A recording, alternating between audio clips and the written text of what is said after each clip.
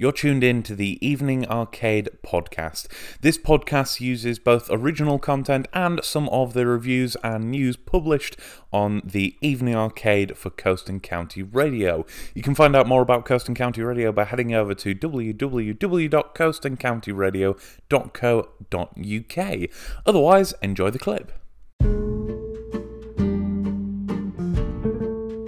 The year is 1985, you've got a big bag of change in your hand and you're heading down to the arcades ready to lose it all. And just out of the corner of your eye you see a new machine, Ghosts and Goblins. What do? Well, you pile all your cash into it, you lose it immediately because boy that game is very hard. And to be brutally honest with you, it hasn't changed in the years since. It is now 2021 and Ghosts and Goblins Resurrection has made its way out on Nintendo Switch. The game is a full remake being published by Capcom and will include 4 different difficulties to choose from. I will get back to that in a moment. First of all, I want to talk to you about the game itself. If you've never played Ghosts and Goblins, then I want to say that you're missing out, but honestly, if you've never played it before, you have definitely lived a very blessed life, because this game is hard. You know, when people compare games to Dark Souls, they have not played Ghosts and Goblins before. This was one of those games that if you took 2 hits, you died, that was it, straight back to the start. But as much as I'm critical of how harsh the game was originally, it's one that really stood the test of time.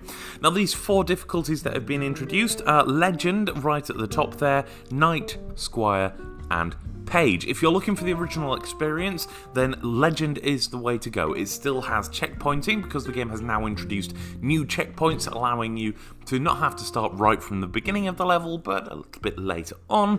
But critically, you will be getting that same devastatingly hard experience. Then it goes on to Knight and Squire, which are slightly easier versions respectively of this game. But there is a lower difficulty than that as well, called Page, which in essence gives you a little bit more invulnerability. I've got some problems with that, and I will get back to that in a second. I just want to talk about the game itself and how it runs. Overall, overhaul visuals and additional challenges and treasures along the way, better checkpointing. So much has been improved on what was, at the end of the day, an arcade game designed to gouge you out of your money.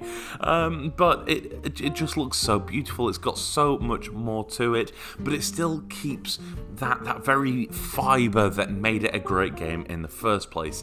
I have to admit my muscle memory is a little bit weak. I wasn't as good at it as I remembered being, but I still loved it. I tried it on Legend, I remembered that I'm not very good at it and knocked it down to Knight. You know, it's easy enough to just knock the difficulty down if you're struggling with it, because it's not necessarily a case of you're not good at the game, it's just a case of that game was difficult. It expected you to play it through twice with 2 lives. What can you do, really?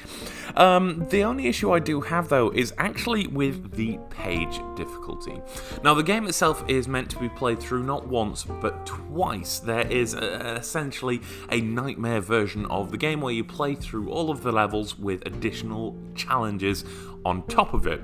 This allows you, of course, to gain the item that will help you win the game, and in the end it is all sunshine and rainbows by the time you finish it. But if you play on Page difficulty, in essence you're only getting half the story, because you will not be able to, in inverted commas, properly play the game. It will cap you to just 1 playthrough.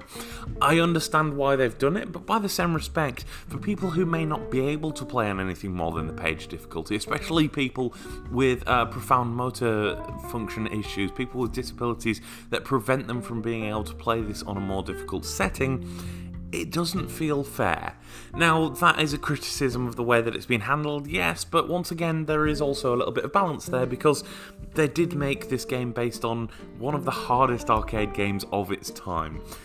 Whether you agree with me is entirely up to you, of course. I would like to hear your thoughts on that. You can email me on steve@coastandcountyradio.co.uk, but otherwise, I've been loving it. I'm probably going to go back and play it over and over again, because it's Ghosts and Goblins. It's everything I wanted, plus a little bit extra.